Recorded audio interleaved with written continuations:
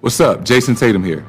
Ball up wherever you are with NBA 2K Mobile. Playing game events to collect NBA legends and rising stars to assemble your dream team and settle things on the court. Download NBA 2K Mobile now on the App Store and Google Play. Hello and welcome to another episode of the Pick a Side Podcast. My name is Joel Moran and I'm here with River Brown and Jack Bartek. This is now episode 34. In today's episode, we're going to talk about what the Knicks should do with the 8th overall pick, where Anthony Davis ranks, Warriors options with the 2nd overall pick, Mike McCarthy, Tua starting, and the Buffalo Bills. What I tell you about saying my full name? You don't give me an alternative. Just say Rev. Say Rev. That's it. Just say Rev. So whack. That's so whack. So this episode is a mix between basketball and football. We're going to talk about the Knicks, one of the worst teams in the NBA, and the Warriors, one of the better teams that have been in the NBA for the past couple of years. And some news came out today. Talk to us. Well, Stan Van Gundy's the Pelicans head coach now. He's been raving about them for a minute, too. Yeah, Stan Van Gundy's their coach now, and a coach just got hired for Indiana. Oh, He was the the Raptors assistant. Yeah. I'm not even going to try and pronounce his name. Yeah, I don't know his name either, so I'm not going to try to pronounce it. But also, Tyronn Lue officially got hired. Yeah. Oh, yeah. Didn't you say you were wondering why Nate McMillan got fired? Yes. He's going to tell you. He hasn't. I don't think he's won a playoff series in like. To be fair, The though, Pacers have not been in a position to win a They're- playoff game, though. they're mediocre They've at gotten best. swept like 3 times though. Who did they get swept by? The Cavs 1 year. I know for a fact it was the Cavs 1 year. No, the Cavs. They went to 7. They actually went to Oladipo's LeBron All-Star game. So All-Star what year was that? last year. Well, this past year was Miami. Last Year year. before Miami, yeah. who went to the But NBA if you look Finals, at they Nate, didn't have if you look at Oladipo. Nate McMillan's track record in the playoffs as a coach, he's really bad. But he just They got I feel swept like that I year feel with Kyrie, like too. he hasn't been Boston. put in a position to succeed at that level. You know what I'm saying? Like, I feel like the Pacers have been good enough to make the playoff. I feel like the But Pacers not to get one game. Kids, come on. Realistically, a sweep coach could get against one Miami. game. A sweep against Miami. You really, did you think it was going to be a sweep? I feel like he is done. Well, you look at that series. They didn't have Oladipo. They didn't have Sabonis. I don't They think had Oladipo. I don't think I'm gonna check if Sabonis the camera's played. recording. They had Oladipo. I don't think Sabonis played a single game in the entire series. Yeah, he was hurt. Oladipo was coming back. He still wasn't, But a game, though? in great shape. One game. It's fair. It's a fair criticism. I just feel like every year the Pacers have exceeded my expectations, and I don't know. What I guess I expectations? get They've it. just been a 5th mediocre. seed. They've been a playoff team. That's yeah, it. I don't think that they were at that level though. You don't think Personally, so? like I don't think This past season? Their star player was After- Sabonis. yeah, You really after- think they were going to go deep with Sabonis? after Oladipo got hurt. But they didn't go deep. They're playoff. They're regular. Oh, well. New The coach. Atlanta I- Hawks. I would have liked to have seen Nate McMillan with a full healthy Pacers roster. He used to coach Portland too. And That was a named it- minute ago. Yeah, the Brandon Roy Portland Trailblazers. Well, Brandon was always not playing. So We're going to get into our first topic of the day. What should the Knicks do with the 8th overall pick? There are some rumors that they want to trade back and draft Tyrese Maxey. I'm not going to sit here and fake like I know his game because I don't. I think you watch more college basketball than me. I'm not sure about you, Jack, love college if you've seen basketball. Tyrese Maxey, but you guys let me know. he's What do you see in Tyrese he's- Maxey? stay. If you're a Knicks fan, you want to stay clear. You want to get. This is all right. This is my take, and I'm gonna be honest with you. Tyrese Maxey is a great player. He's good. I like his game. He's a scorer. He is 6'3". You don't want to put him and R.J. Barrett in a backcourt. It's just not going to work. You stay clear of him, and you stay clear of Cole Anthony, please. I think the only clear answer right now is to draft Tyrese at the 8th spot. You need a point guard. You need a guy who can shoot. You need a guy Halliburton. Halliburton. You need a guy who can shoot. You need a guy who could be a great playmaker, and Halliburton can do all of that. You know, he shot 40% in college. Now, granted, I don't know if it's going to translate, but that means he's a pretty solid shooter. His jump shot is a little iffy. He has to fix the mechanics, but you need a playmaker. You need somebody at the point guard spot that's going to literally run a team. You want RJ to have spacing. You have RJ and you have Mitchell. You have your 2 cornerstones. That's who they are. Kevin Knox is a bust. We get that. Julius Randle, he's going to be gone. He's trash. So you got Mitchell down low. You got R.J. Barrett. R.J. Barrett needs shooters around him. You bring in Halliburton. He can shoot. He can also be another primary ball handler. That was one of the problems with you Knicks. You didn't have enough ball handlers. So, quick question. Killian Hayes, Tyrese Halliburton on the board. Who are you taking? Tyrese Halliburton. I'm not. If Tyrese Halliburton is available at the 8th overall pick, you guys will be crazy not to pick him. You'd be dumb. You beat the Knicks. Like Riv just mentioned, he is everything that the Knicks have been missing. An exciting playmaking guard who can also defend. He's long and lengthy, 6'5". He shoots the ball well. And although his body needs some developing, I see him as a better offensive Lonzo Ball. And I think that he can be a legit NBA prospect. I don't see that. My on this, you might like this one. Mine was MCW with a jump shot. I can also see that too. And I think he's a better playmaker than MCW was. I don't think Tyrese slides to the 8th spot. I'm talking about Halliburton. I don't think he goes that far. I think Atlanta drafts him. I agree. I think that's a great spot. Atlanta drafts him? I think they need another playmaker. It showed when they traded for Jeff Teague and they got better. If you could pair him with Trae Young, that would be a solid. Because again, I think one of the biggest things about Halliburton is he could defend. He's long. He's got big arms. 6'5". The 6.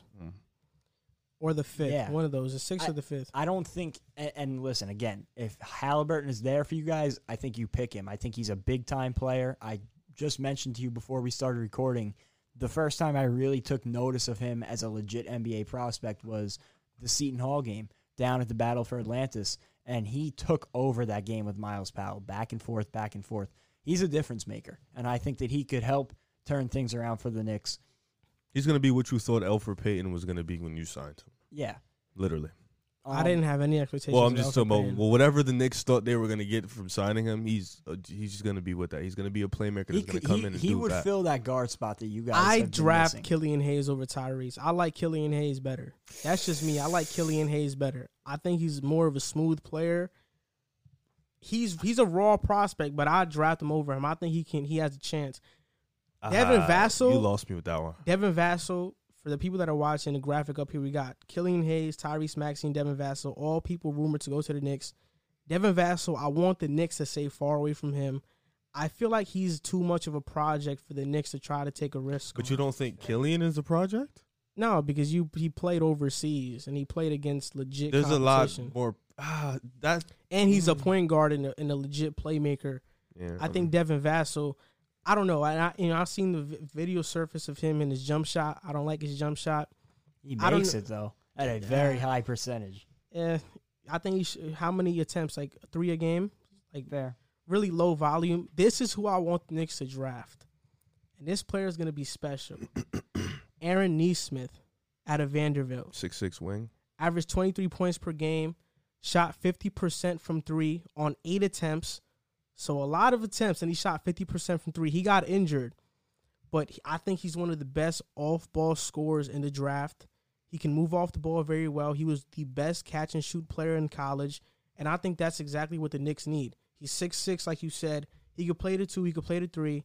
He already has a really strong and nice NBA body. I feel like he can be a good defender in the NBA. You pair him with RJ. RJ has somebody he could kick it out to. And if that happens, I wouldn't mind if we get a Fred VanVleet to come and play. And now we have Fred, who's a defender, RJ, he can be a defender, and Aaron Nesmith, who's a really great shooter.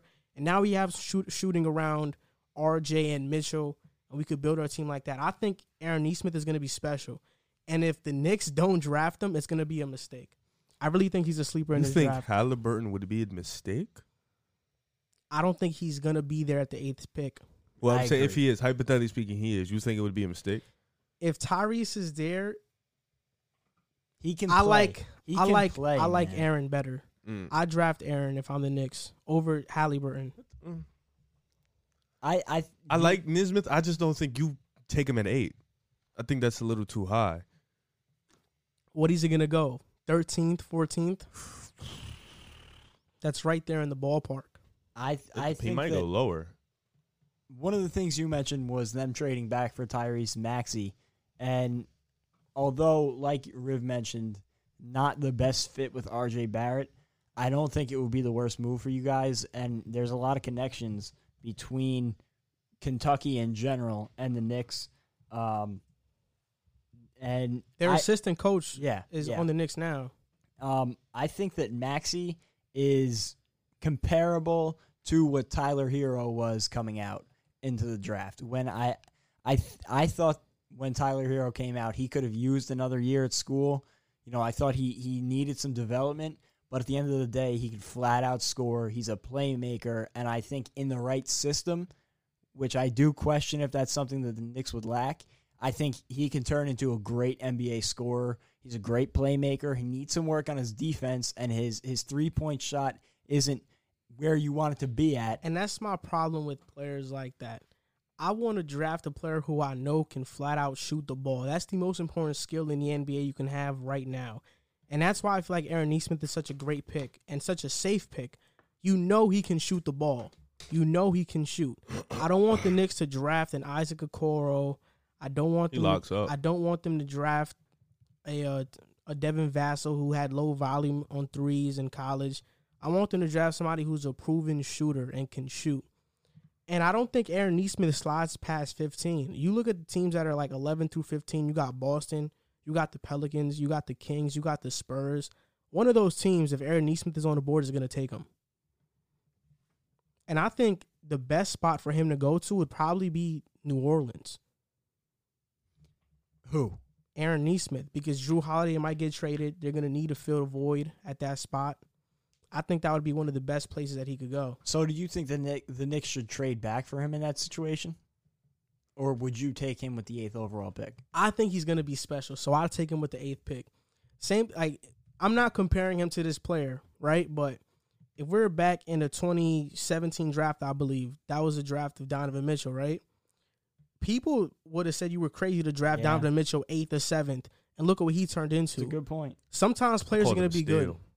Sometimes players are going to be good, and during the draft process, people say it's too high or whatever, but if he turns out to be good, it's not too high. And I think in hindsight, we're going to look at Aaron Nesmith and be like, he's going to be a really good pro, and he was a really good pro. The only thing I would say about Nesmith is I don't know if his ceiling is as high as some of the guys that we've been mentioning. I think he can be a really good pro. What do you think his ceiling is? I don't know that he could be a star. I think he could be a solid contributor. Can he be a Buddy Hield? Yeah, I think he could be. I definitely think he could be a Buddy Hield. I'd be fine with that. But at the 8th overall pick, in the position the Knicks are in, I feel like they have to be looking to draft maybe not a franchise guy, cornerstone, but at least somebody who can be a number 2 to R.J. Barrett if R.J. develops into what you think he can be. And I think that a guy I think a guy like Halliburton has more of that potential. While he also has bigger bust potential, I think he has the potential to be a franchise player. I feel like right now you guys are looking for a 3-headed dragon. You got Mitchell, you got R.J. Barrett. Now I feel like you're looking for that third guy to, come in and, all right, this is the 3 guys we're going to run with. Aaron, I feel like he is a good player. I watched him play. He's a really good player. He can play, but ceiling to ceiling with him and Halliburton, I mean, it's at the 8th pick, it's going to be tough. I mean, I wouldn't mind you guys picking Aaron. I just feel like you guys need a guard more than anything. But if your goal is to get Fred VanVleet, they said they're going to try to. But if you don't get him, then you'll be like, damn, now you don't have a point guard. I think the Knicks can try to find a filler point. I think the Knicks can try to find a filler point guard, whether it's Fred. I don't know if Goran comes to the Knicks. I don't think he does. I think he wants to win. I don't know if Jeff Teague is on the market. He is. He's a filler point guard who's a good playmaker. But I think the Knicks ultimately do land Fred VanVleet. I mean, they're not good at landing stars, but they're really good at landing role players for a lot of money. I think Fred might be one of those guys. He's projected to get like $22 million. I also don't think that Hayes would be a bad pick for you guys. I think that he would be able to slide. I'm not saying. I didn't say. I don't think he would be a bad. I just don't think you guys don't have time to wait that long. Yeah.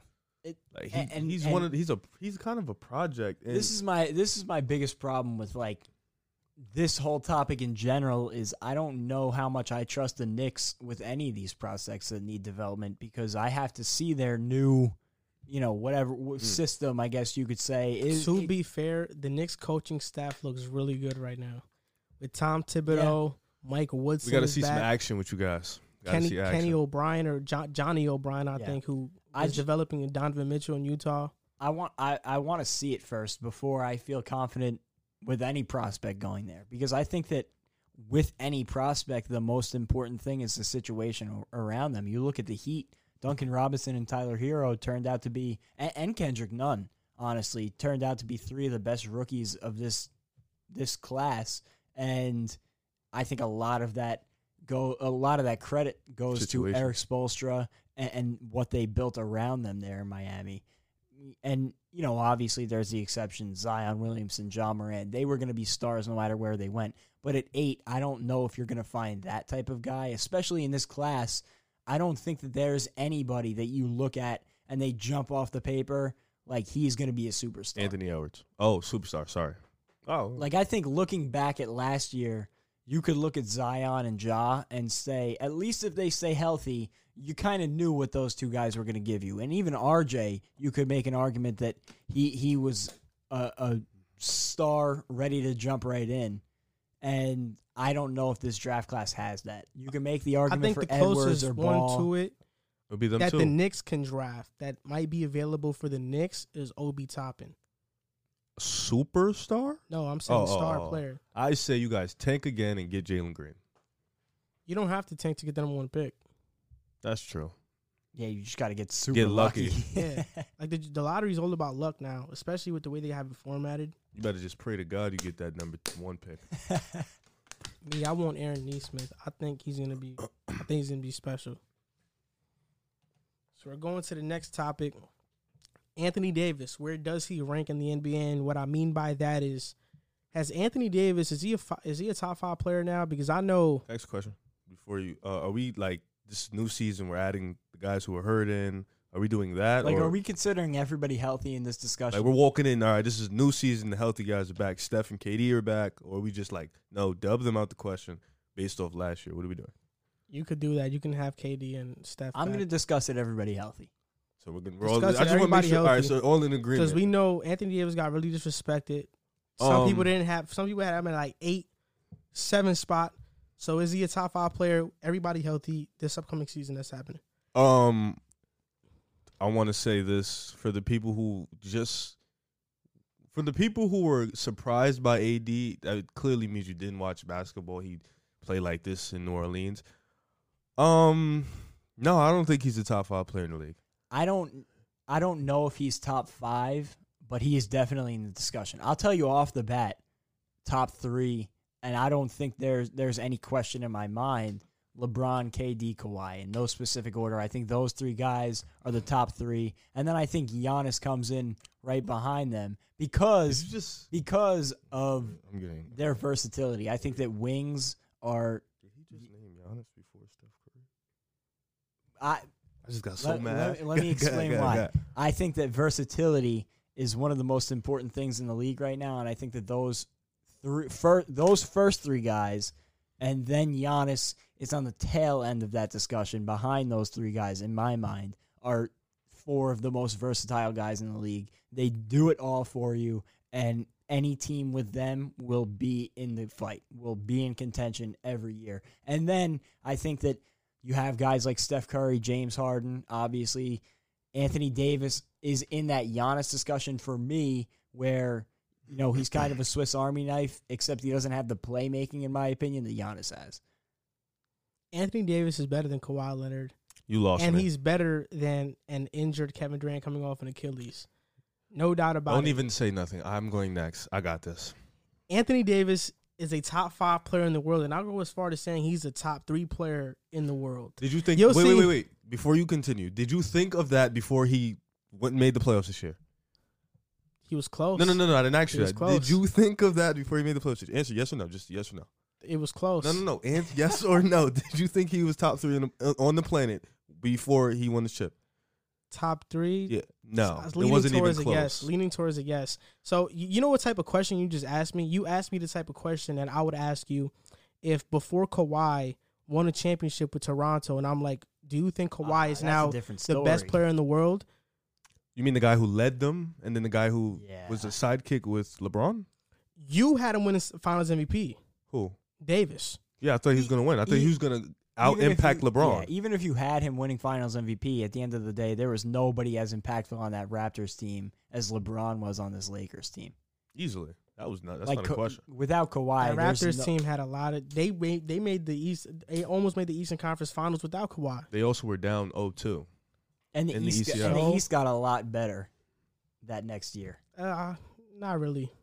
I think Stop. You switch AD and Kawhi. Are they going to the finals? Be honest. The Raptors? Yes. Are they going to the finals? Yes. You put Anthony Davis on the Raptors that they had this past year. They go to the finals. No. I didn't ask you that. They had virtually the same team. What are you talking about? That AD that year, you put him in Kawhi's spot. They're going to the finals. They're going down 0-2 and they're beating the Bucks. They don't go down 0-2. Anthony Davis wouldn't let that happen. He's not Kawhi. He's not a choker in Game 7. Kawhi choked. After Kawhi choked in Game 7, along with your boy Paul George, then Kawhi's not better than Anthony Davis. That's ridiculous. Look, people want to give. He's ridiculous. Dude made the playoffs 3 times in his life, and he's talking about he's better than. When in the Pelicans has he ever been put in a position to succeed and the players were actually healthy? Whose fault is that? What do you mean? It's his fault that the players got healthy. Wait. Drew Holiday was Speak your injured. Piece Speak your piece. Drew Holiday. So who's your list? First, What's your list?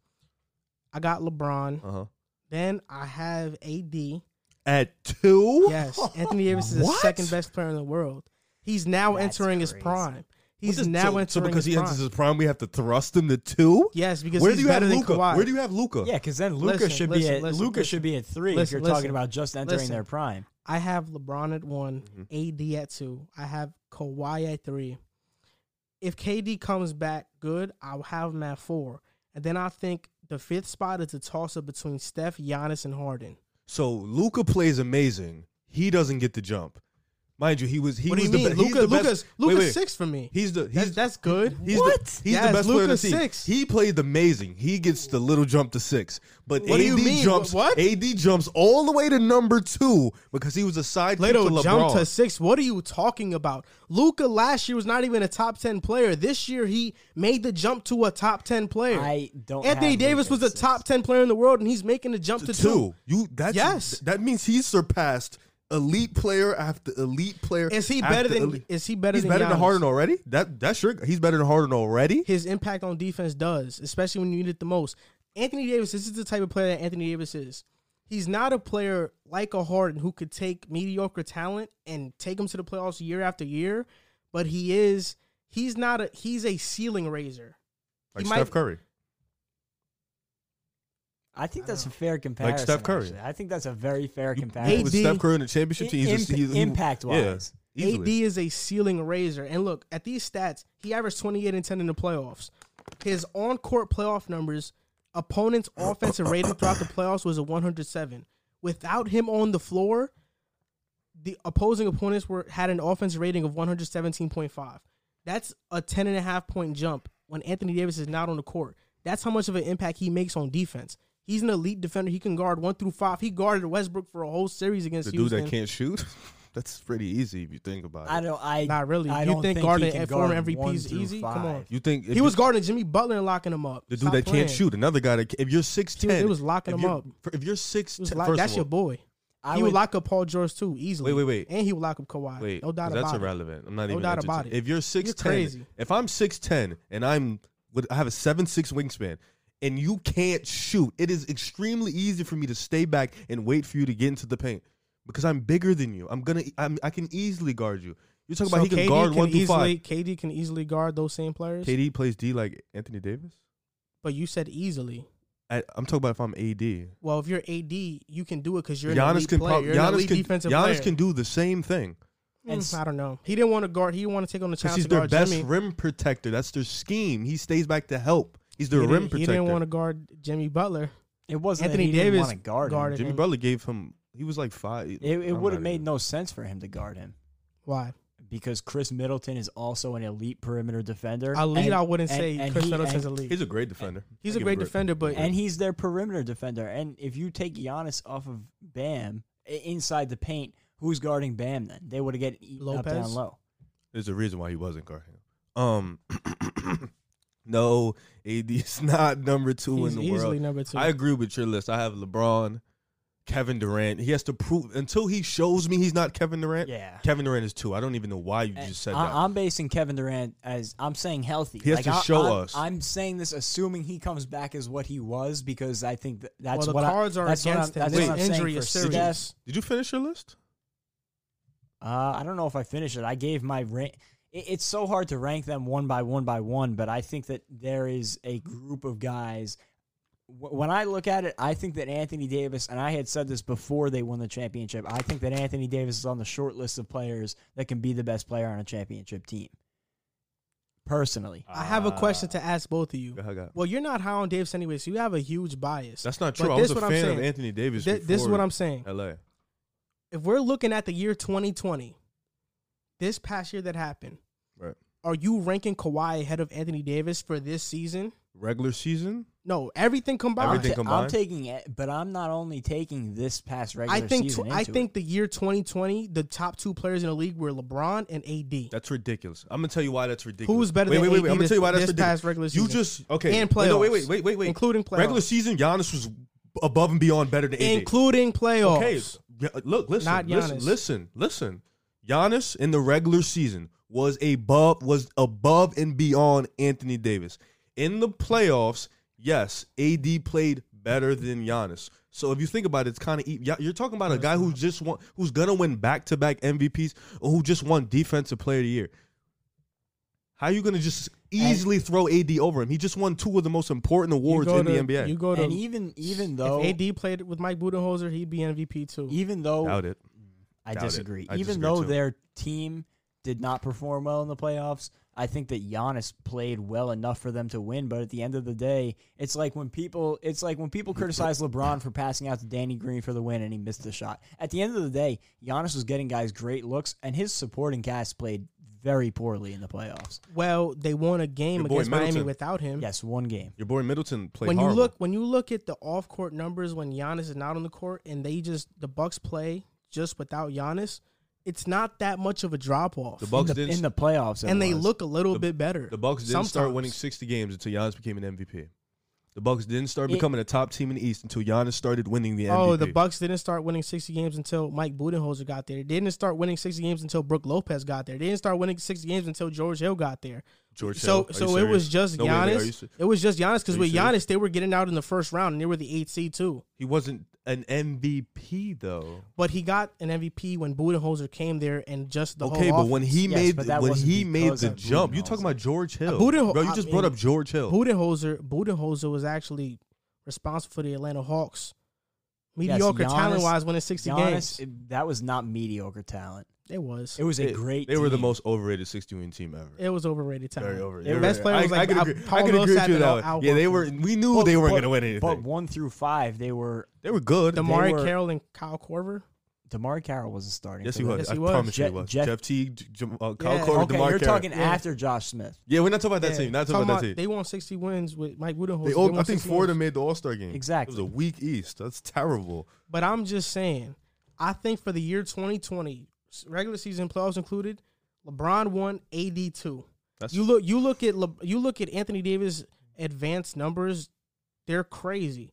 And if you saw his impact on defense, they don't win that without Anthony Davis. I love LeBron. I know LeBron is the best player there, but they don't win that without Anthony Davis. Obviously, That's not. why. Okay, that's why No team in the NBA They wouldn't would win with their they second wouldn't best win if they player had taking Giannis off. there. That's why. But that's why I asked you. If you That's switch cra- Giannis no, and that is- Davis, that they is don't win. crazy. Wait. That is Wait. crazy. But that's he why. can't shoot. Davis was shooting 40% But from Joel, three. that's why I asked you: are we plugging in the guys who got hurt? Because you keep saying 2020. There were guys who didn't play a whole season. I don't think Steph is better than AD. That's and ridiculous. I don't think KD, an injured KD, is better than AD either. But we're But not you- talking about that. We literally said That's before why we the asked. discussion No, I know, started, but I everybody don't healthy. think KD coming back off that injury is going to be better than Anthony That's Davis. why. not what we're discussing. You're confused. You're confusing us. No. That's why I asked you: what are we talking about? One season or a totality of a couple seasons? We are not discussing the top 10 players from last season. No, we're discussing who's going to be the top 10 players this upcoming year. based on everything that we've seen before and Which all would the use one players season? healthy. Kawhi Anthony Davis has been a great player. Kawhi for Leonard's a lot body. How of long has he? seasons. Okay. So if you're gonna say, how long has AD been better than Kevin Durant and Steph Curry in your mind? I don't think he has. But this is where it's starting to turn because he's going into their prime. So it's starting to turn when the two guys didn't play and he plays, and that's when you decide, oh, he's better than the two guys that didn't play. I saw the games that Steph Curry played early in the year. He was horrible. They have a negative record with Curry? Did you see their team? Oh my God. They had a negative. Did you see their team? I could argue that team was better than the team Anthony Davis had with the Pelicans. Who on that team was better than Drew Holiday besides Steph Curry? Drew Holiday was injured a lot. Who on that team was better than Drew Holiday? No, seriously. Draymond Green. What? Draymond Green. He's more of an impact than Drew Holiday. He definitely is. That's crazy. He is. Draymond Green doesn't make more of an impact than Drew Holiday on the daily. You're telling me Draymond Green doesn't make more of an impact than Drew Holiday? In 2020, you said 2020. Well, aren't you the same? Aren't you just used Steph's 4 games? Aren't you guys the same guys that are saying that we're counting in all their body of work too? But you just used Steph's 2020 season, bro. He played like 5 games. You just said that. He was bad in them. What can I say? Oh my God. That's what he was. Because he was never a guy that could lead a team to a playoffs if all the guys aren't that good. James Harden could do it. I don't know about Steph. He never proved it. Neither has AD. What? He has, actually. He just played with LeBron. Well, with the Pelicans, he made the playoffs. And every single time he made the playoffs with the Pelicans, he put up crazy great numbers. And did they win a game? They faced Golden State. Didn't Steph beat him? No, yeah, but didn't they sweep the Blazers when they weren't favorites? They did sweep the Blazers. Yes, they also had a much better team that season. Do you forget Drew Holiday's impact that year, or that just they had Rondo? No, I do know that. What about Rondo? Holiday. They were built to beat the Blazers that year. They had 2 elite perimeter defenders. Weren't favored though. They actually, what were they, like 4th seed? Boogie went down, then they dropped to 6th seed because Boogie got hurt.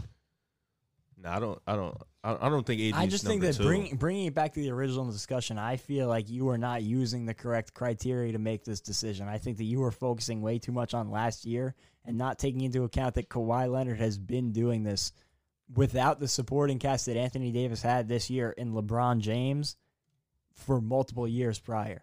What do you mean? The Spurs were one of the most talented teams when Kawhi was there. Anthony Davis never carried a team like Kawhi Leonard carried the Raptors Kawhi never last year. carried a team either. Every single team Kawhi's been on, he's had a lot of talent. In the finals, I think 5 or 6 Raptors scored in double digits in the finals. The finals. Can you they talk would about not have been there without and Kawhi was injured. They wouldn't have been there without Marc Gasol's defense on Joel Embiid in that Sixers series. They barely won with that. That all that you just said, and they won off a jump shot that Kawhi hit.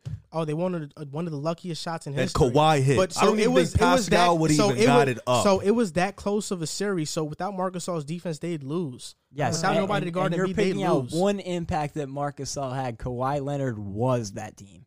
He wasn't that team. That team was a collective effort, and they showed it because they were the 2nd seed or the 3rd seed in the East this year. And they lost. They lost in the second round in Game 7 in a game that could have gone either way. So what you're telling me is the guy who just played with LeBron can lead a team, even though he just was a sidekick to LeBron, can lead the Raptors team to the finals.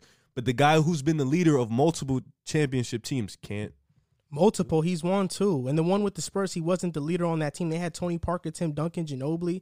He didn't even average the most points in that series. At that point in their careers, Kawhi was not the leader. Kawhi was the best player. Kawhi was not team. the leader of that team. He was still a young pup on that team. Let me not say leader of that team. Pardon me. I'm talking about after those years when they were making the WCF with Kawhi as the leader of the team, when he officially took the reins. I'm talking about when they lost to OKC in 6. You said multiple championships.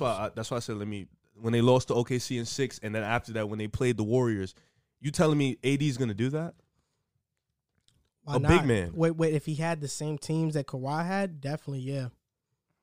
He also doesn't have the versatility that Kawhi has, in my opinion. I think that people that can handle the ball are so much more valuable in the NBA these days. And Anthony Davis can't do that on the perimeter. He can't create his own shot on the perimeter.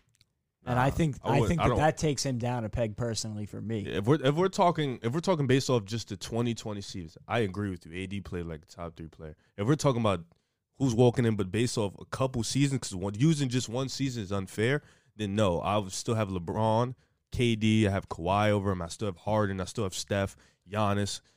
Those are the 6 guys I would have him. You could debate him and Giannis, but I would put Giannis over him just off the simple fact he's going to be a 2-time MVP, and he just won Defensive Player of the Year, something that everybody keeps loving to praise AD for, but he has yet to win one. So those are the 6 guys I would have over him. But those- based off the those- 2020 season, I agree with you. He was a Those top are player. those are the 6 guys that I think you would universally hear the argument about above him. Like I think And Luka's creeping. and I think he's in that.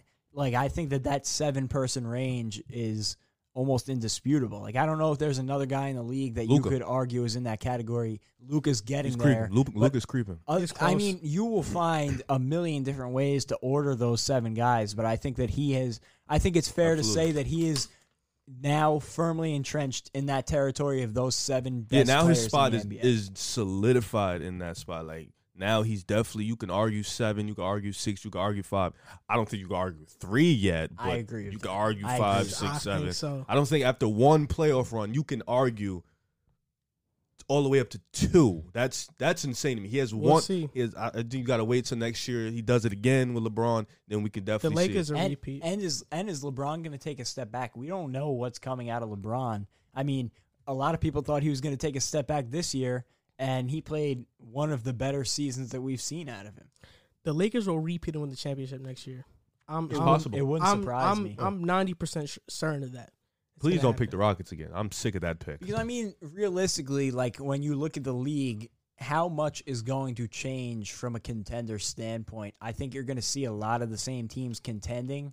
The only teams that might get a real big shakeup are the Rockets and the Sixers, and I don't think that there's anything that they can do that would change them, mightily from last year what they were. I think the Lakers have a pretty and good the, shakeup. and the Nets, of course, but even I, as a Well, Net fan, have I don't big think- The question Lakers, marks about the damn Nets. near their whole team is walking into free agency right now. So I think they get a major shakeup. I wouldn't be surprised if they bring a CP3. Yeah, I was going to say, I would almost if they bring in argue CP3, they have to unload everybody. it's going to be interesting to see what they do this offseason because they're going to have a lot of money to play with, and it's going to be very interesting to see how they decide to spend it. Like you mentioned, they're losing a lot in free agency. That's a $40 million contract. I think they're going to end up bringing a lot back on smaller deals, and I think that a guy like CP3 would be willing to take a slight pay cut if need be to play with his buddy LeBron on a championship contending team. And honestly, I don't see how anybody beats that I team. keep hearing him and D Rose, one of those two. I mean, those 2 guys would be huge additions because they are both spots that the Lakers needed desperately last year. Derrick Rose would come in and be a reliable perimeter scorer that they needed so badly last year, and CP3 would be that playmaker that Rondo filled that hole very well in the playoffs, Late, yep. but I don't know if he could do that over an 82-game stretch. The biggest threat to the Lakers right now that people say is the Warriors because they're coming back healthy next year, and they got the 2nd overall pick. So right now, a lot of people want them to trade the pick. These are some potential names that they could trade for: Bradley Beal, Kevin Love, Giannis, Ben Simmons, Drew Holiday. What do you guys think? Should they just draft a player with this 2nd pick, or should they trade for one of these proven players that's on this list or that is not on the list? If you could Stay trade away from Bradley Beal. If you could, first Stay of all, away from Bradley Bradley Beal, he would not fit at all with this team. They don't need a Bradley Beal, and it's the same thing I said when Bradley Beal was rumored with the Nets. There would not be enough basketballs in the gym, and we saw it with Kevin Durant, who first of all was a much better scorer, second of all was a more versatile scorer, third of all was a better defender. And even that ended up going up in flames. I don't think that Bradley Beal would fit with this team. I think that would be a mistake. I think that Kevin Love is not nearly enough value for the 2nd pick unless you're getting back a 1st-round pick from the Cavs or one of their young talents. You don't think so? No. I'd actually think that the Not at Warriors this will need point in to. his career. I think that the Warriors will need to give their first and an Andrew Wiggins to get. They Kevin have Love, to. be His honest. contract is big. Crazy. And That giving is up your only crazy. reliable wing when you need a wing right now because the league is wing dominant, I don't think that And makes sense. Kevin Love is not at all at that point in his career anymore, and he really hasn't been since the tail end of the LeBron days in Cleveland. Like, I don't think he's nearly worth the 2nd overall pick. Did you name any wings on that list? Any small forwards?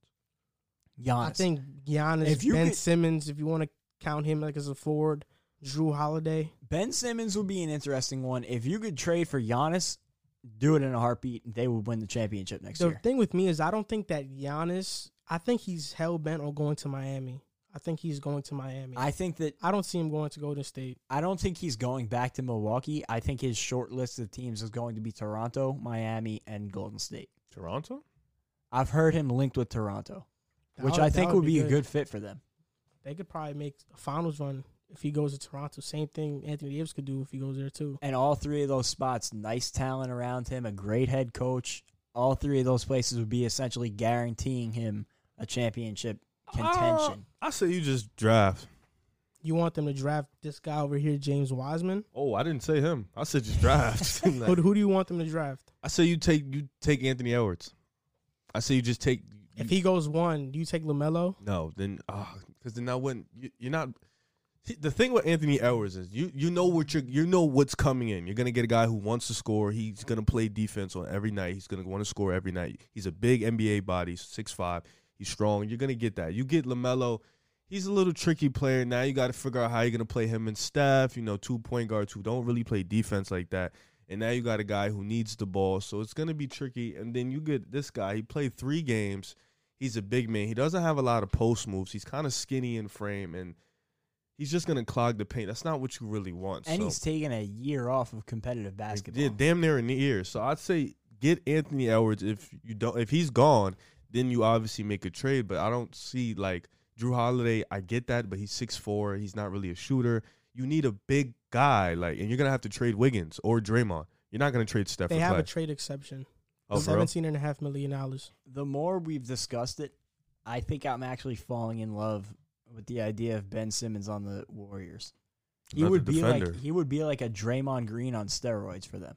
He would be better for them than Draymond Green was when I think he was at his peak. You can honestly trade Draymond, yeah. And just thinking about him and that Steve Kerr offense, they would be unstoppable on the fast break. He would add another layer of defense 1 through 5. And think about it, he's younger than Giannis too. Oh my God, that would actually be a perfect fit if they could pull that off, and it would be beneficial for both sides. He's a better playmaker than Giannis too. Because going back to then the Sixers side of things, they would have the number 2 overall pick in a guard-heavy draft class, Anthony where Edwards. they can draft a guard, which is what a scoring, shooting guard, which is what they've been lacking so badly. My potential option for the Warriors to get and to trade this pick is, I think, Miles Turner. I think he would fit their team. It would take a lot more than just Miles Turner. The Pacers would have what to else would throw they give in though? more. I'm trying to think. Maybe Oladipo. I don't know how they would make that work, but His trade value is so low right now. I mean, I wouldn't mind. I like Miles Turner. I wouldn't mind giving Wiggins and the pick for Oladipo and Turner. And maybe like a second-round pick from them. I would want a little bit more value back from the Pacers, but you're right. I think that Miles Turner is a good option for any team like the Warriors to key in on. He's a good shooter. He defends around the rim, and that's something that you don't really – I mean, and he wants out. Outside of some of the top options in the league like Joel Embiid or Nikola Jokic, you're not going to find that in a lot of the big men in the league, and – like you mentioned, he wants out. He's behind Sabonis realistically. Sabonis plays the 4 and he plays the 5, but he's realistically behind Sabonis. Bad fit. Yeah. That would be an interesting deal. I think it would need a lot of work with it. That's a good framework for it, but it would need a lot of work on the outside. And maybe they could trade Miles Turner a pick and maybe add in a Doug McDermott to come off the bench for them, or a T.J. McConnell, a guy who could play defense, something like that. They gotta build wings around Steph and Clay. You got to figure out what you're gonna do to compete with the LeBrons, the Kawhis, the ADs. Yeah, they don't need any more guard play. Like they have the guard play locked. The guards are gonna dominate. They have to try to compete with the Lakers because after the Clippers, what they showed, you don't really need to worry about them too much. Yeah, and that's what I love about a Ben Simmons or a Giannis coming to them, because he adds an element that any team that wants to compete with the Lakers needs is a guy that can guard Anthony Davis. They have Draymond, who can at least slow down LeBron. I don't think there's many guys in the league that can. I think you put there's Draymond almost no AD. team in the league that can guard LeBron and Anthony Davis.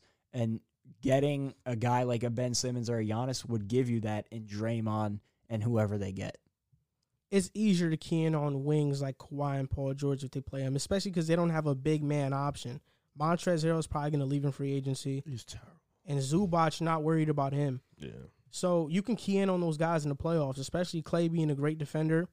It'd probably be easier than to guard Anthony Davis, who's 6'10", And even if you put Draymond, you can put Draymond on AD.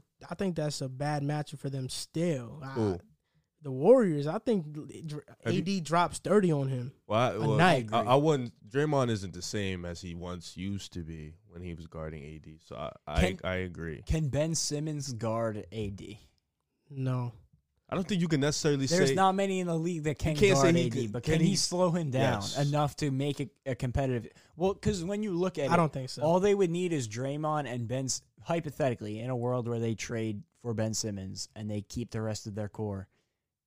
Ben Simmons and Draymond. I'm going to say this. Could they slow LeBron and AD down enough? Nobody's slowing LeBron down. I tell you what, though, they'll do a lot better job at doing what the Nuggets did, Houston did, and Portland did. You have Draymond, you have Ben Simmons. You're going to do a lot better job than PJ Tucker and Jeremy Grant and all of them. You're going to do a lot better job. And think about it. The Trailblazers and the Rockets had the guard play to beat the Lakers, but they didn't get the production on the defensive side of the ball guarding LeBron and AD.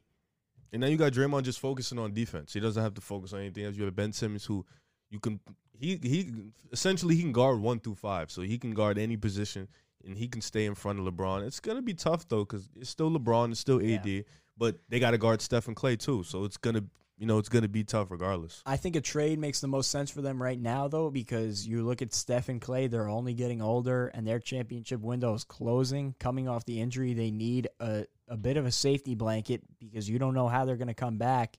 And they have Minnesota's pick next year. Yeah, so if they wanted to kind of try and turn the page and start a next chapter, I think they draft and hope that they can develop one of those guards like Anthony Edwards maybe.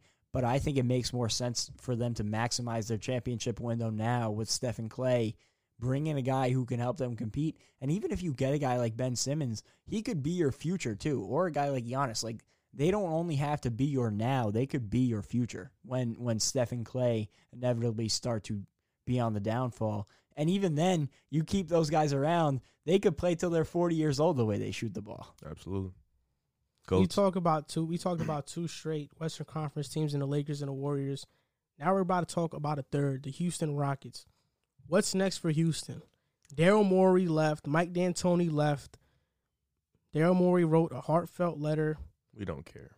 He said that, I know sometimes I wake up and I'm sad about the way that I have not surrounded James Harden with players to win, and that's true. Everybody's sad about that, especially in Houston.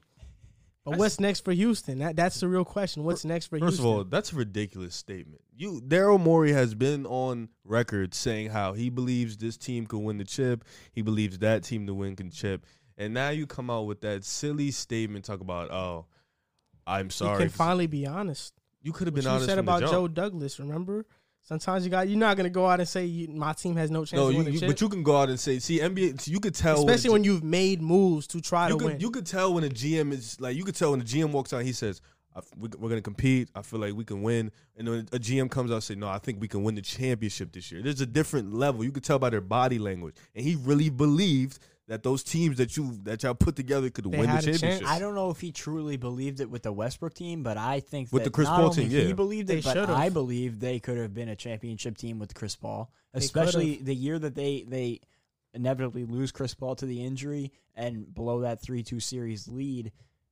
That was a team that should have been in the finals. They just didn't perform in games 6 and 7. And they Chris didn't Paul shoot was the out. ball well enough. The Chris bottom Paul was line out. is that James Harden's best teams were during the Warriors' peak, and not the Warriors' peak without Durant. With Durant. It was which is with the Durant. greatest team in NBA history. Exactly. It's just unfortunate. It was bad luck. But what's next for Houston? They don't have a coach right now. Yeah, I'm trying to figure out. That's the first thing you got to figure out, who's going to coach. I like Jeff Van Blow it Gundy up. to coach. You think so? I like Jeff Van Gundy. I'm sorry. You guys need a big man. This small ball, not a big. Okay, let me not say like a center. You need Miles a versatile Turner. big. Yeah, like you need a big who can still be on the court when you play 5 out, but still go down and guard bigs on the other end. Because this playing 6-7 centers is not fitting. Because you got beat by your own game in the playoffs. AD Because and them went Westbrook small, couldn't shoot. which you knew that walking in. No, that was their downfall, though. Yeah, and then AD went small, and LA essentially said, we're going to go small, too. We're going to beat you at your own game. If you get a guy... And leave Westbrook open. Yeah, okay. If you get a guy, because he's going to get left open every time. If you get a guy who can stay in the game, like a Miles Turner, who can still shoot three. He can also guard the 4 or the 5. He can be a big and be essentially a wing. Then you guys will be fine. But you guys are playing 6'5" centers and 6'8" power forwards. It's not going to work. And at the end of the day, as much as the league has transitioned to guard-heavy, shoot-the-ball, 5-out offenses, there are still huge big man threats in the league. Jokic, Embiid, Anthony Davis. That's just the 3 that come to the top of your head. And you're going to have to guard those guys if you want to win a championship. They saw it with the Lakers. At the end of the day, they had to guard Anthony Davis, and they didn't have – you could argue P.J. Tucker, but realistically, as much as he put up a good fight, he cannot guard Anthony Davis. And that was another problem with the Clippers. 6'7" Montrezl Harrell. You cannot guard the Joker. It's in the field, but he's not a big man. And that was their downfall. You looked at it, the way they defended him was they would throw double teams at him, and Jokic would throw the second swing pass. And their defense did not adjust whatsoever. That was their mistake. And I'm sorry, Jokic, P.J. Tucker is not 2016 Draymond Green. I'm sorry that you guys, the Rockets, think that, I don't think they think that. No, they do. You're trying to copy this Warriors playbook. I think that they were trying to do everything they could to fully buy into this 5-out system, but they didn't have the perfect personnel. You didn't have the fits. And in order for it to work, you need to have the perfect personnel. And the personnel that's not perfect for this system is Westbrook. That's fair. But I think even being honest, even if you had Chris Paul instead of Westbrook, I don't think that they're a chance. If they had Chris Paul, they don't trade away Clint Capella, and I 100% believe in that. Look, the Rockets' first thing they need to do is they need to find a coach. Absolutely. Second thing they need to do, I don't know how they're going to do it, but they need to find some way to get some money because they have no cap space. Trading Russell Westbrook. Have no flexibility. They are stuck. They are stuck because Harden and Westbrook gain, I think, $80 million or $90 million between the both of them. Westbrook. Don't say Harden and Westbrook because Harden deserves the money he's getting. Don't forget Eric Gordon. Yeah, Eric Gordon, he's making I think 14 to 16 million a year, or I think 18 around that number. I think it's 18. But the thing about it is that Westbrook, you cannot trade Westbrook and get equal value for him. Oh no, I would do anything I could to dump him. But that's the thing. I don't think I'd do that because if you dump Westbrook in the trade and you don't get equal value back, you're not getting better. You might be getting worse, actually, because as bad as Westbrook is in the playoffs because he can't shoot, he is still great in the regular season.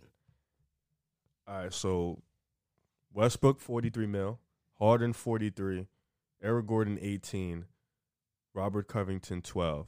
Oh, yeah, they don't have any flexibility, but I know Rockets fans. And you have to pay PJ this year. I know they're already working on an extension. I know Rocket fans don't want to hear this. Maybe they do. Maybe they feel this sentiment. If I'm the Rockets, and I hope Tillman Fertitta sees this as well because he said he doesn't want to blow up the team because he has Harden and Westbrook. Trade Harden. Just get him out of Houston. Harden needs to win a championship. He's not going to win it in Houston. Where is he going to win it?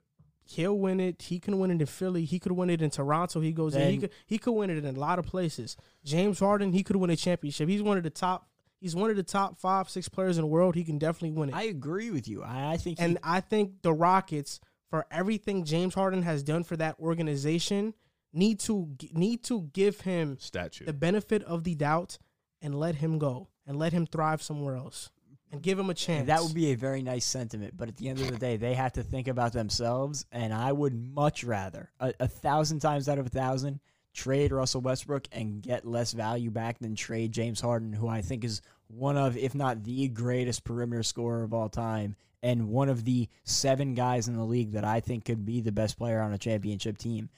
This is where I don't like You that. can take the hit by getting slightly worse in a Russell Westbrook trade. I don't think you can. If you have the money. People will want to play with James Harden.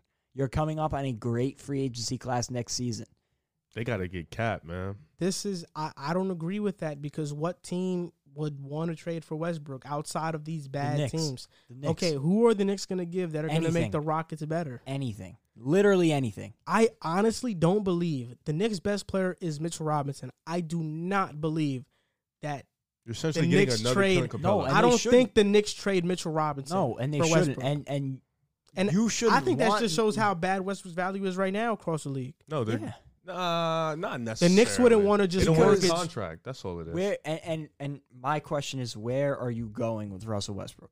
he's not getting any better. We're going to keep him? What are you going to keep him He's for? not getting any better. His jump shot isn't showing any signs declining. that it's going to. He's on the decline. You're paying him $43 million. and It's going to have to be a cap dump. And I do really like Westbrook, but I just think that he's at the stage in his career where any trade involving him would have to be a cap dump. It's the same thing with Chris Paul. I agree with that as well. The Thunder are going to lose value in a trade with Chris Paul, but it just makes sense for them to get that contract off the books. It's different. They set themselves up. OKC wants to do that. They want to rebuild. Houston is looking at this, and they want to win a championship.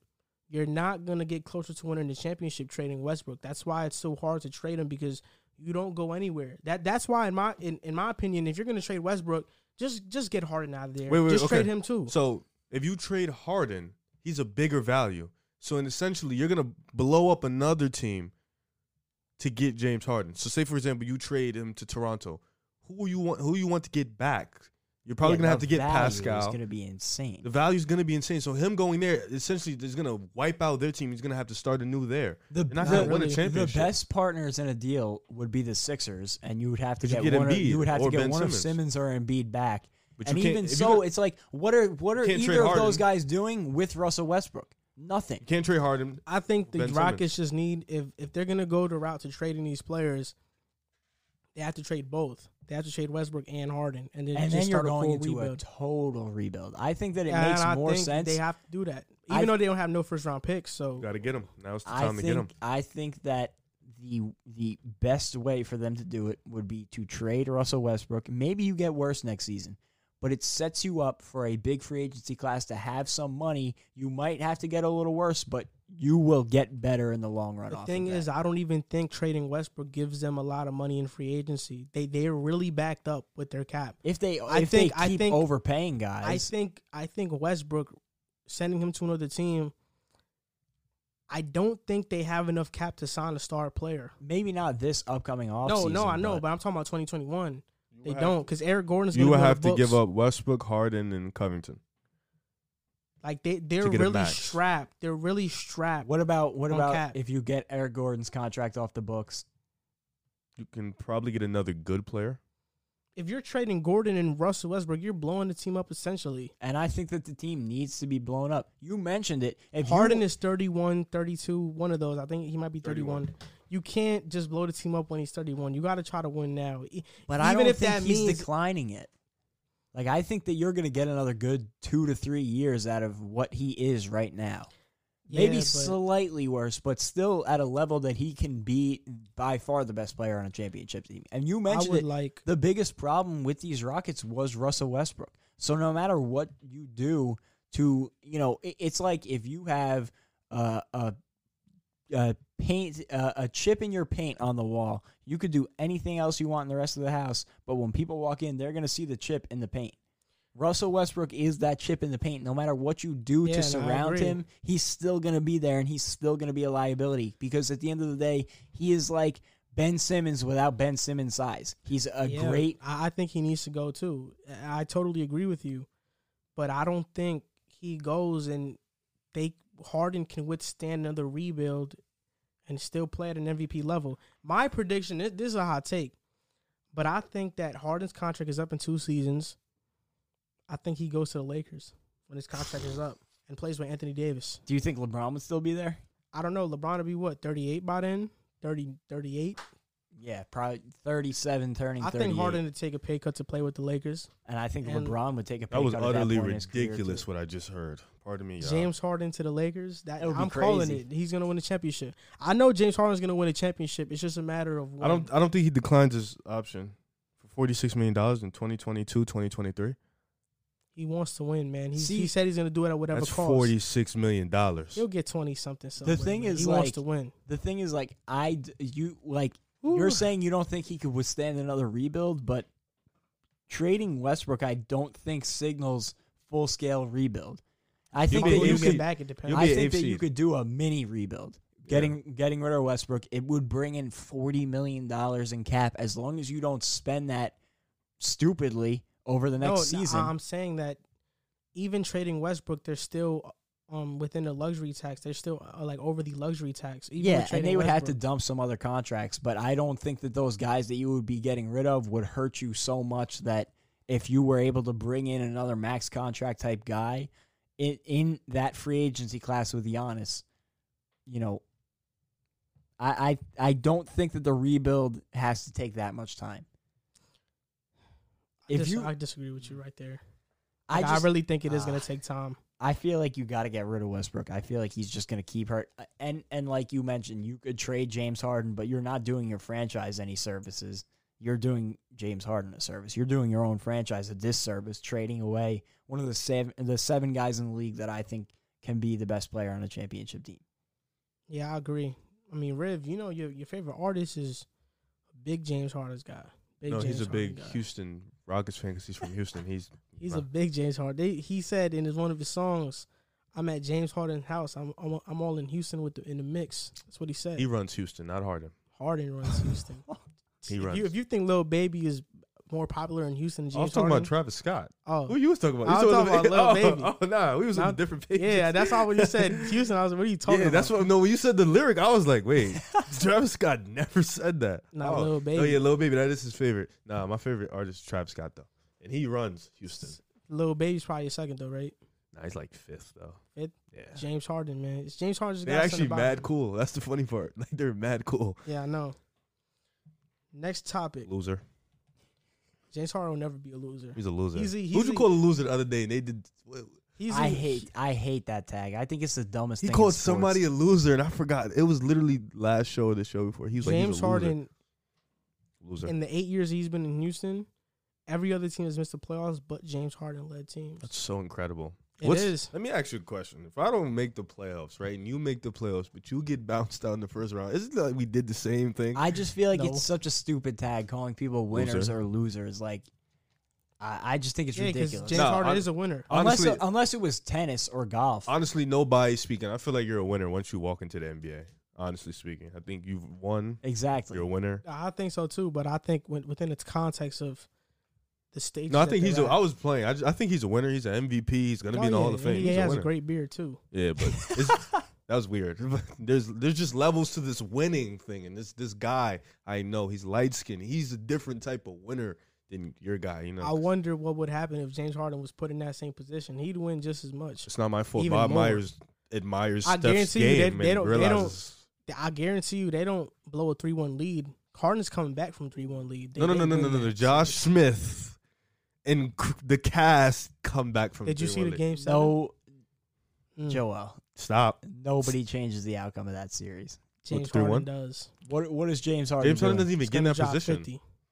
Wait, the Warriors don't become the Warriors with James Harden, Mr. Ball Dominant. They don't be with Steph. He was a great off-ball scorer. He was never Steph. Cut it out. He was never Steph. At that point in his career, he was not changing the outcome of that series. There might not have been a player in the NBA that would have changed the outcome of that series. Well, Michael Jordan ain't losing that. I mean, at that point in time, I don't think there's anybody you could have switched positions with Steph Curry and changed the outcome of that series. Michael Jordan's not close to LeBron, man. Stop playing. He's way better than Harden. By a very large, like 55 close. Miles. As a scorer, James Harden is the best scorer in the history. He won the scoring title 10 times. And they was facing like plumbers and electricians in that NBA. Come on, man. Move on. Next topic. All right. Next topic. Did Cowboys miss on the Mike McCarthy hire? We all know about the Cowboys' struggles. I think they're 2-4 right now. Some locker room tension they were talking about. People were calling out the coaching staff saying they're unprepared. They don't know what they're doing. They don't know how they're doing their jobs.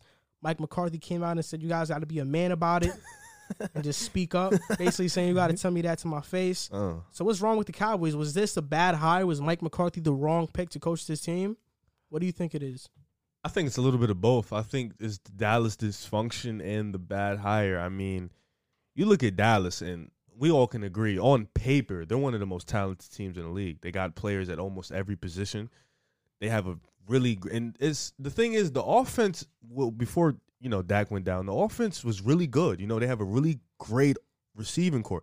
They have a great running back. They're a really good offense. The defense was just not up to par. And I don't want to say, because I'm a little off on – I don't know if he's the defensive coordinator. He's not. So – I feel like it really should come down to the defensive coordinator because that defense, with all that talent, has been failing Dallas for not just this year.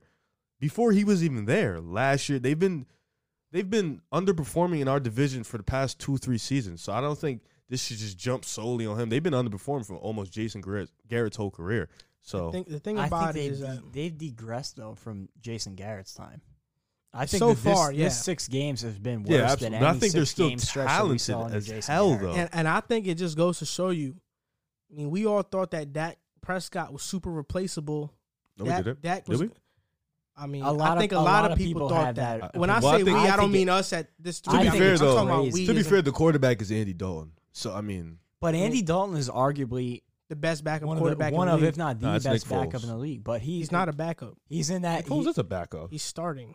So he was a backup. What's wrong with you? He was a backup. What is he starting or is he not starting? No matter what, he's a top 3 backup in the league. So if there was anybody that was going to replace him, he wasn't a starter. He's starting now. Yeah, because they benched the starter and put him in because he was the backup. He came back against Atlanta. Because he what was he at the beginning of the season? That doesn't answer the mean question. That's what Answer the now. question. What was he at the beginning of the season? It's different. I'm not going to get into this argument because Nick Foles has a winning record with Chicago, something Carson Wentz doesn't have with Philadelphia. That has nothing to do with him being a backup. This is the bottom line. A lot of people thought that Dallas's offense, they were going to be okay. Their defense would have still been bad. Their offense would have been okay because Andy Dalton is one of the best backups in the NFL. Rude awakening. Clearly, Dak Prescott can't be replaced. He's not Carson Wentz when Nick Foles could take a spot and take him to the Super Bowl and win. He's not that. Carson Wentz, he's replaceable. Dak Prescott is not replaceable. He's a great leader. He's a great quarterback. But the problem with the Cowboys is that they are handing out too many bad contracts player after player. Well, we knew that before. I think we knew that before but this injury. But look at this. Look at this. DeMarcus Lawrence, $21 million through 2024. He's getting that a year. DeMarcus Lawrence isn't a game-breaking, game-changing player. He's not. He had one great season. Before he got paid. I was hesitant. That was 1 year. That's the problem. I was hesitant to give Jamal Adams $20 million. And Jamal Adams is a game-breaking type player. I would have never gave that to DeMarcus Lawrence, but then you have Amari Cooper. He's getting $20 million a year. He's a great wide receiver, but he's not a top 5 wide receiver. Especially when you have Michael Gallup and CeeDee Lamb. You don't need to be paying Cedric Amari Wilson. I don't think they thought they were too. going to get. I don't think they thought CD was going to land where they got him at though. But there were so many good receivers in that draft That's that they fair. could have replaced him, even if it took trading up. But they got to I feel like CD. I get the class was great, but I feel like CD was like a game changer receiver. Like I guess they could have had Justin Jefferson too. Even if they wanted to trade up, they could have made a run for Jerry Jeudy. They could have gotten. That's true. But even without that, they could have. If they didn't want to draft CD, they could have drafted Justin Jefferson, Laviska Shenault, Chase People Claypool. didn't even believe in Justin Jefferson though. But look I at did. this. Ezekiel Elliott, $15 million through 2027. He's getting that yearly. You don't pay a running back that money. Then Jalen Smith, he's getting paid $11 million. He got paid and sucked after These players are not outside of Zeke, and running backs. I would never pay them that type of money. These are not game-changing players. But the real problem is their defense. Mike Nolan is their defensive coordinator, and this year he's 27th in yards allowed and 32nd in points. This is just his history throughout where he's been. Last time he was defensive coordinator was from 2012 to 2014 with Atlanta. In 2014, he was 32nd in yards, 27th in points. 2013, he was 27th and 27th. He was 27th in both yards and points allowed. In 2012, he was 24th in yards allowed, but only 5th in points allowed. So that year, their defense kind of had some luck, and they didn't let teams score in the red zone. But Dallas is in a position where they can't get their team better, and they have this cloud over their heads whether they want to pay Dak Prescott or not. But frankly, they can't really pay Dak because they're paying these guys this much money. See, in my opinion, I would have not paid Jalen Smith. I would have not paid Zeke. I would have not paid Amari, and I would have just focused on getting Dak his money and then surrounding the team around Dak. Because with a great offensive line, they have arguably one of the top 5 offensive lines in the league. And they're injured right now. And To be fair, though, Zeke got paid because of what he did before, and he was very dominant. Yeah, but even so, like I don't even know if I would pay a Christian McCaffrey that much money. And he is, in my opinion, he did get paid that. And Mike Davis stepped in, and not only did he have great fantasy production, but the Carolina went 3-0. Yeah, I just think the running backs right now are arguably the most replaceable position on the field. You could find talent at running back almost anywhere, late rounds of the draft, free agency. Like, there is good running backs all around the league. It all depends on what you do with them. Right. And you look at the Cowboys, they would have, assuming they find a way to get one of those top receivers, even if it ends up being Justin Jefferson, you would have Michael Gallup already, who has progressed to become a very good wide receiver and a great young receiver, and one of those guys, Dak Prescott, who I think a lot of people underrate what Dak Prescott is. I think that I think he's a top 10 quarterback in the league. And at the end of the day, I don't think that they've been wise with their money. It's shoehorned them in this position, and they compounded it. They doubled down by hiring a guy like Mike McCarthy, who he was a name. He did great things with the Packers, but he hasn't adjusted to the league. And I feel like the Cowboys didn't want to go for an outside-of-the-box hire because they didn't want to take the risk of that failing. They wanted to go for the established name in Mike McCarthy, but there's a reason that he was out in Green Bay. He never adjusted to what the NFL is becoming, and clearly he hasn't adjusted now. I feel like, what does my say matter if you have two players, not just one, but two anonymous Cowboys players saying that their entire coaching staff is totally unprepared. They don't teach. They don't have any sense of adjusting on the fly, and another says they just aren't good at their jobs. But see, that's two players in the locker room. I wonder who said it. My problem with that is that's weak for them to say that. Like, I 6 agree. weeks into the year. I agree. But also, this is what I think. I'm gonna just go back to this Zeke thing real quick. I love Tony Pollard. I'm not saying Tony Pollard would have been Zeke, but if you bring in another running back, they could have probably matched that same production between the three of them. That's why I wouldn't have paid Zeke. Tony Pollard, I think last year he flashed more than Zeke. When I would watch Cowboy games, I would look at Tony Pollard and be like, wow, who's that? That's a really good player right there. But back to this Mike McCarthy point, I don't think this is on him. When you watch the game and you watch the film, these guys are legitimately messing up their assignments. Corners not going in contain, right? Then you have Jalen Smith missing tackles and not knowing where to be on defense. This is on them. But I think that also has to do with coaching. If your team isn't prepared and doesn't go out and run the plays correctly, to an extent, that's the player's fault. But I think that discipline comes from great coaching, which I don't think that they have. The thing about the Cowboys is that, I mean, there are a lot of players that used to play for Mike McCarthy that vouch for him. I think Mike Nolan was definitely the wrong hire at defensive coordinator. He shouldn't have been on the staff. But I think Mike McCarthy, I'm not ready to be like he's worse than Jason Garrett. Let's not forget that Peyton Manning also vouched for Adam Gase, and we see how that turned out. I think sometimes it is a difference, though. Adam Gase, we know he's nothing. With Mike McCarthy, we know he's a Super Bowl winning head coach, and he has a track record. But that was a decade ago. No, yeah, but he has a track record. He has a track record in San Francisco. He has a track record developing quarterbacks. Like he does have a track record. But he just hasn't adapted. But we all knew the Cowboys' defense just wasn't going to be good this year. Their secondary is awful. It doesn't. They have a bunch of big names, but none of them are really game-changing players. They have a lot of talent. It's just pretty amazing for me that a team with this much talent could come out and be consistently poor week to week, especially on the defensive side of the ball. They like discipline. And discipline comes from coaching. Mm-hmm. It's one of the biggest problems that the Jets have, and I think that is a reflection on the coaching staff. Is there's no discipline in the play. You're not going to see that with the Seahawks. You're not going to see that with the Buccaneers, a team with a great coach. The Patriots will never be undisciplined because Bill Belichick will not let his team be undisciplined. I'll be honest. And Tom Brady wouldn't let his team be undisciplined. Exactly. At a certain point, it's not even that, because when you talk about coaching and discipline, I think that goes more for teams that have a young team.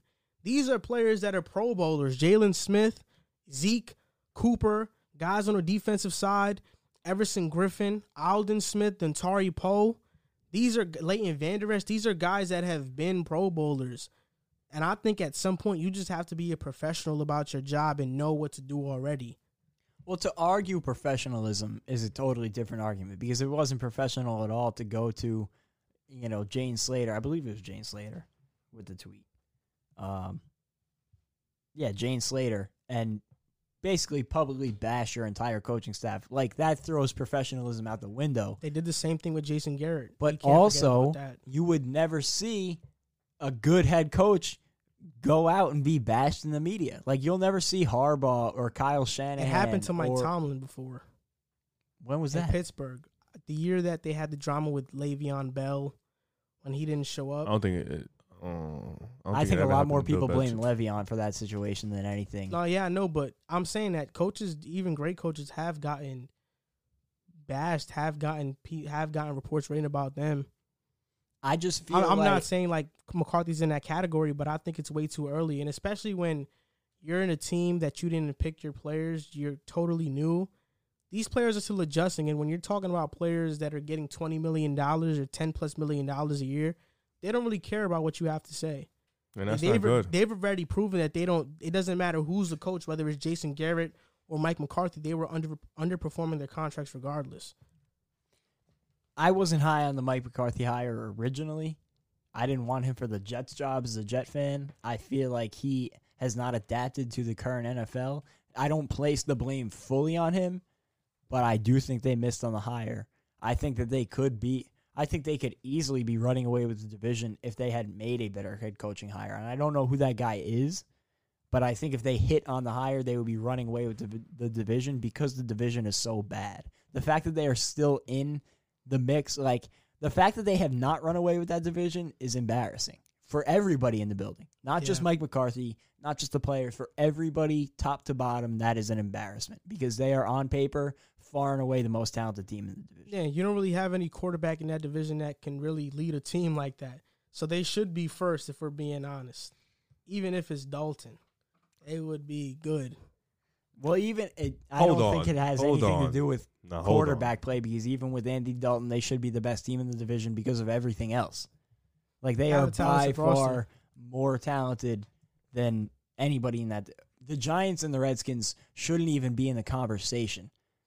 Washington is still in the conversation. And the fact that they are is because the Eagles and Cowboys have done nothing. And it's funny that you mentioned Washington because I think Washington is just a trade away from a playmaker and maybe some better quarterback play from actually taking the division. They're getting there, and I don't think that their they're defense. As far I think away their as people defense. think. Their defense is solid. It's just about getting another playmaker next to McLaurin and getting a quarterback that's not going to make mistakes the same way Kyle Allen does. And obviously they don't have that quarterback right now. But the problem is that they've been going through project quarterbacks, and I don't know if they're in a position to be going through a project quarterback right now. A project quarterback right now that just lost his spot is Ryan Fitzpatrick. I don't know if you guys heard, but he did an interview. He was heartbroken by the move. It caught him by surprise. I was surprised he came out and said that. Yeah, he felt that Dolphins were his team. The only time he's ever felt like that was with Buffalo. Bottom line, he was heartbroken. Didn't sound too happy for Tua the way he was when Tua got jumped into the game. What are your expectations for Tua starting? How do you think he will do? The next games he's going to play against the Rams, the Cardinals, the Chargers. Then the schedule gets easier with the Broncos, Jets, and Bengals. I will say before we get into what we think we're going to see from Tua, I think that even though Ryan Fitzpatrick made those comments, he's still going to be a great veteran for Tua. Like, I don't think that he holds any remorse, or holds anything against Tua. I think it's more to the coach. Yeah, I think Tua. And I'm sure that he had spoken to Brian Flores before the season started, and they had an understanding of how things were going to happen. And I think that things have been accelerated because I don't think that Brian Flores expected them to be in the position they're in.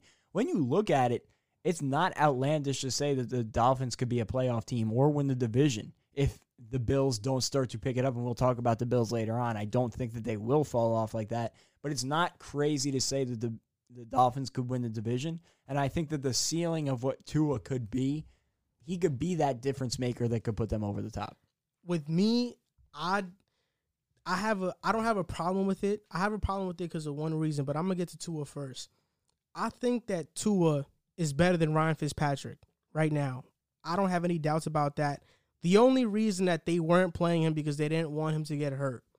Now that they see a chance to go into the playoffs, they've seen Tua practice every day. They've seen him compete against Fitzpatrick. They thought this is the move we have to make to have the best chance to win this division. Saying all of that, I think the team rallied behind Fitzpatrick, and they really thought of him as a leader and the guy for that team. And I'm not sure if they're going to do the same for Tua. And I think that puts Tua in an awkward situation because he kind of has to perform, and that's kind of... Yeah, I was just going to say it leads to the first sign of things going wrong. Things will get nasty in that locker room. And I have this theory. I call it the tryout theory. And this is the theory that the Dolphins are doing with Tua. They have the draft pick from the Texans, a high draft pick. They have their own draft pick. If Tua doesn't play well, they could possibly snag a Justin Fields, a Trey Lance. If the Jets don't get the number 1 pick, they could have a suitor to go jump in and get Trevor Lawrence.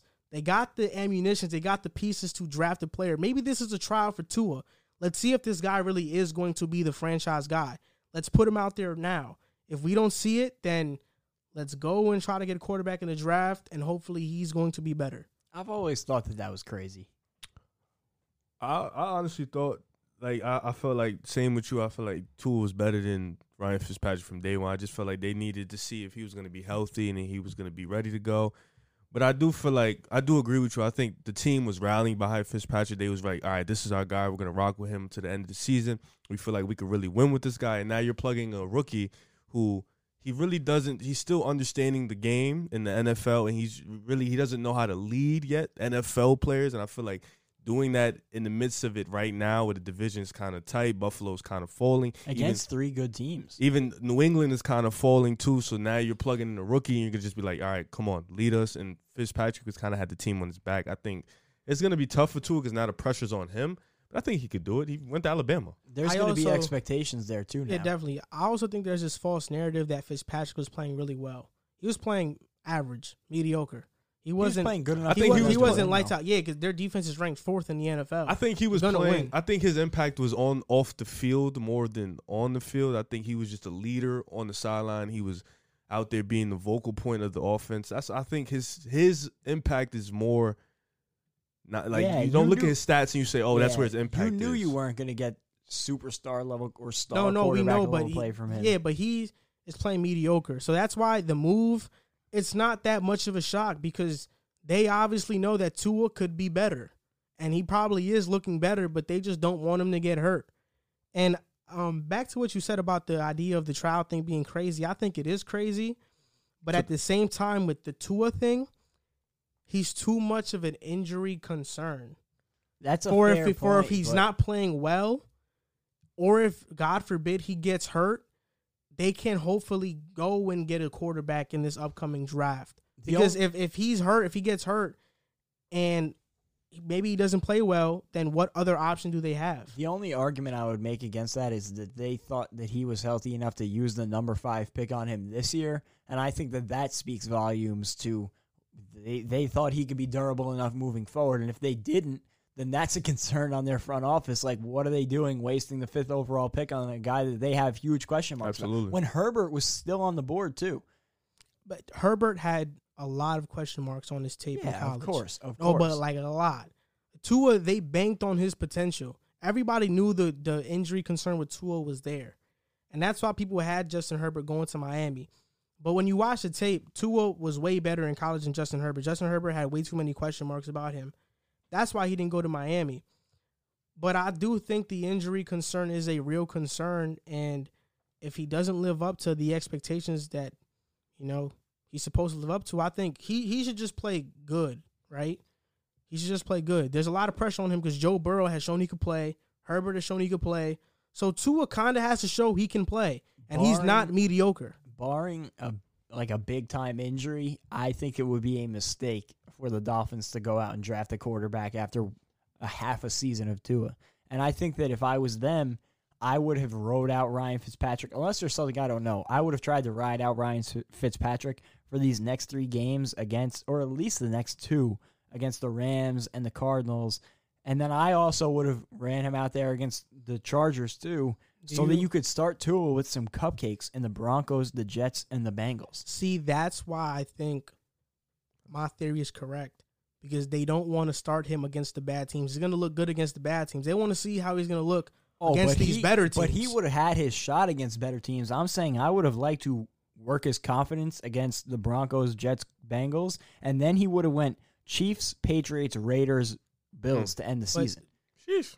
That's a tryout to me. I think any other draft, it would be out of the realm to give up on Tua, but in this draft, when you have a Trevor Lawrence in this draft, who's probably one of the best quarterback prospects we've seen since Andrew Luck, you just shove Tua to the side. If they could, I don't think anybody should pass on Trevor Lawrence. And that's why I think if the Jets don't get the number one pick, because there's no way the Jets should trade the number one pick to Miami. There's no way. Anybody else other than the Jets, 2 high first-round picks, all the other picks they can make a real legit package. They can get a package for them. I don't think that anybody should pass up on them. The only 2 teams that I think you would really make an argument should pass up on Trevor Lawrence at number 1 would be the Seahawks or the Chiefs, and neither of them are coming close to the first overall pick. Other than that, like there's Baltimore also Baltimore because Lamar Jackson is also in that conversation. That's my bad. But other than that, I don't know if there's a quarterback in the league that I would fair assessment take over the potential of what Trevor Lawrence could be. But ultimately, I think Tua does well. You got good offensive weapons. I think he'll do all right. Preston Williams. I hope he does. Devontae Parker, Mike Gesicki. They got some good guys. Yeah, I'm rooting for Tua. He shouldn't play bad. I'm expecting him to play good because obviously if they made this move, they think he'll play better than Ryan Fitzpatrick. Even as a Jet fan, I wish nothing but the best for him. He's a good dude. He seems like a good dude at least. And dude went to Alabama. He got it. He'll be all right. He can play.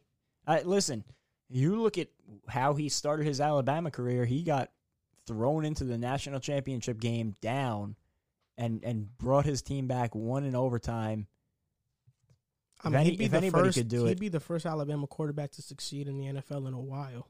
And that was over like a college Jalen Hurts. I was just saying, like, he's faced the pressure. Like, he's been battle tested, in my opinion. So, like, this, I don't think this is going to be anything new to him coming into being thrust into a situation like this with the expectations on him. If there's any chance to, have that experience, how about being thrown into the national championship game? And he did it. He was successful there. So, I think he can handle it. I don't think the pressure is going to be too much for him. I think it's going to come down to him as a quarterback because, they've shown they're good enough to win football games, and they've competed against good teams. Like, they competed with Seattle. They lost by a touchdown. They were right in that game. They competed with Buffalo. They lost by a field goal. So they blew the Niners out of the water. Granted, they were injured. That was crazy.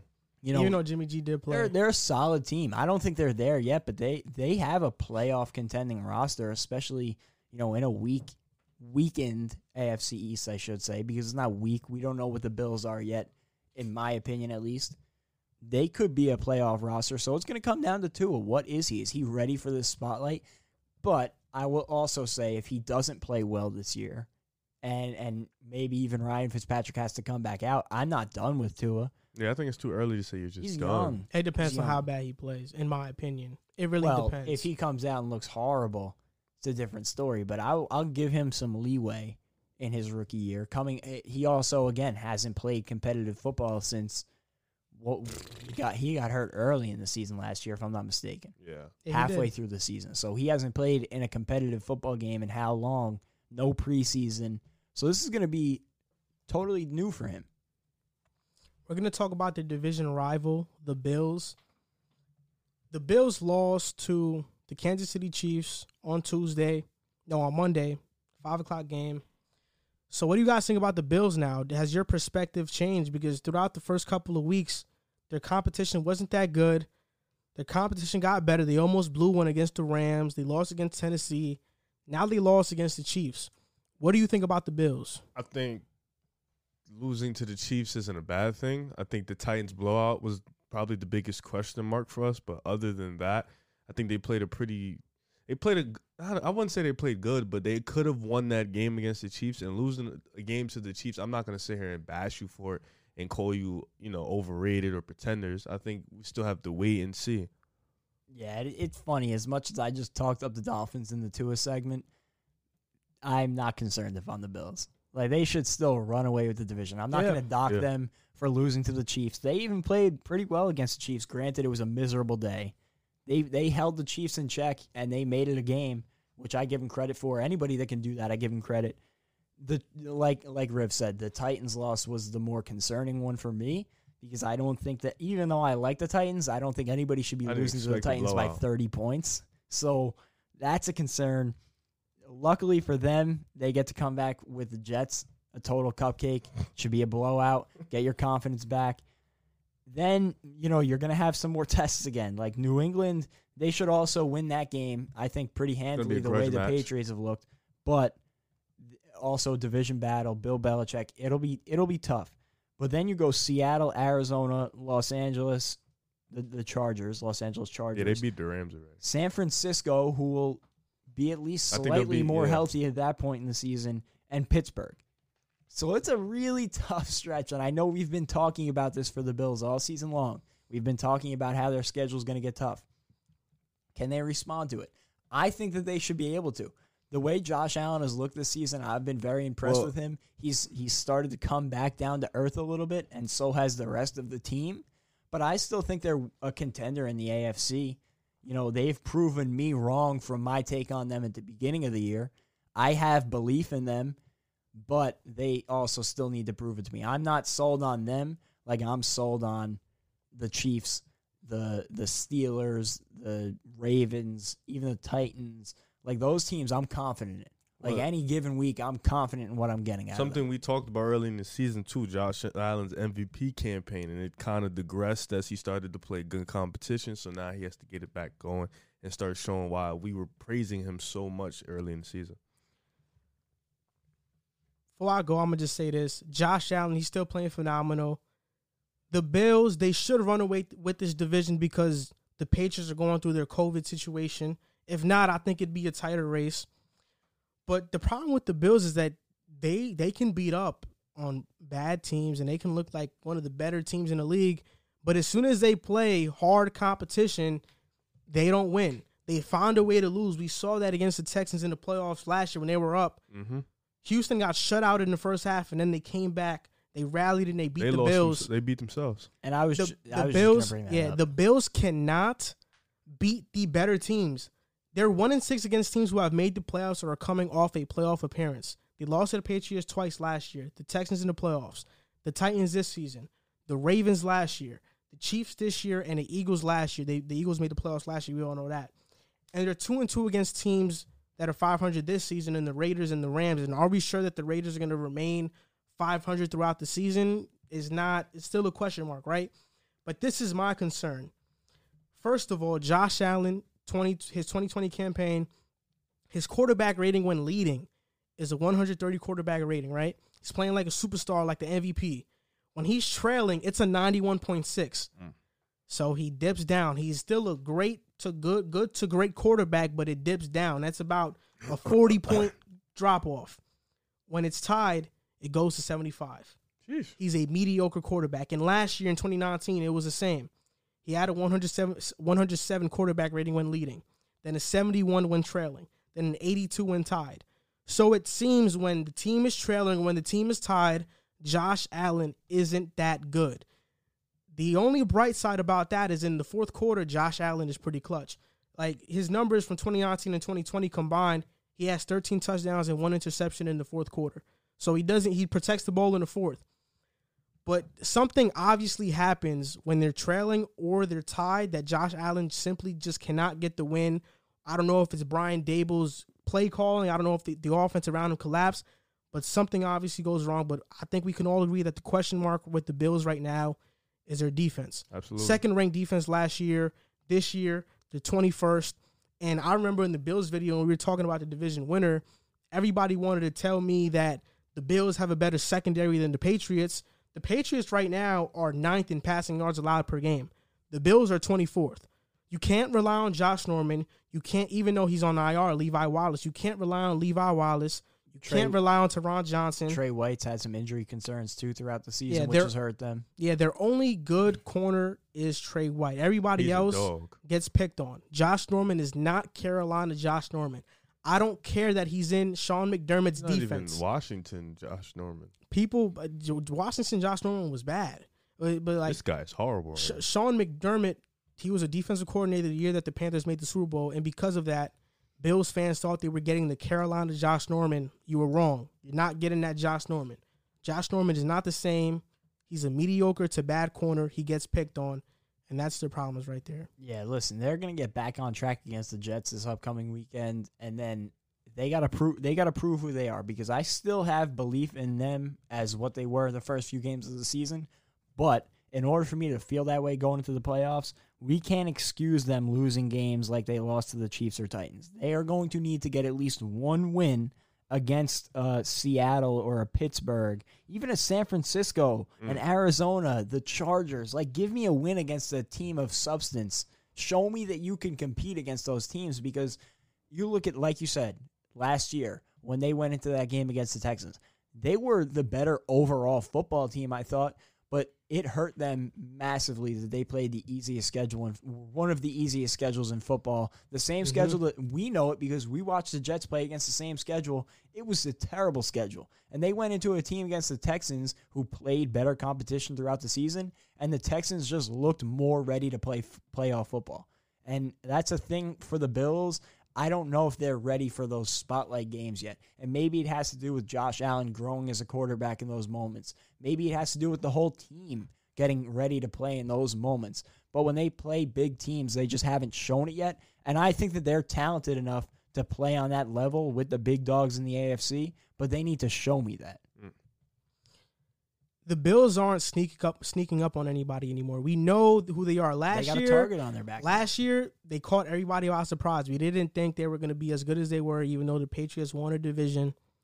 This year, we know. We have expectations of the Bills, and those expectations are kind of hurting them because they're not legit contenders. They can't beat the Steelers. They can't beat the Titans. They can't beat the Chiefs. They can't beat the Ravens. What team can they beat? If we're being realistic, if they were to make the playoffs, what team can they beat? And that's the thing. Like, again, they have the talent to do it. I don't question that they are talented enough to compete with those mentally. teams. But they have to do it.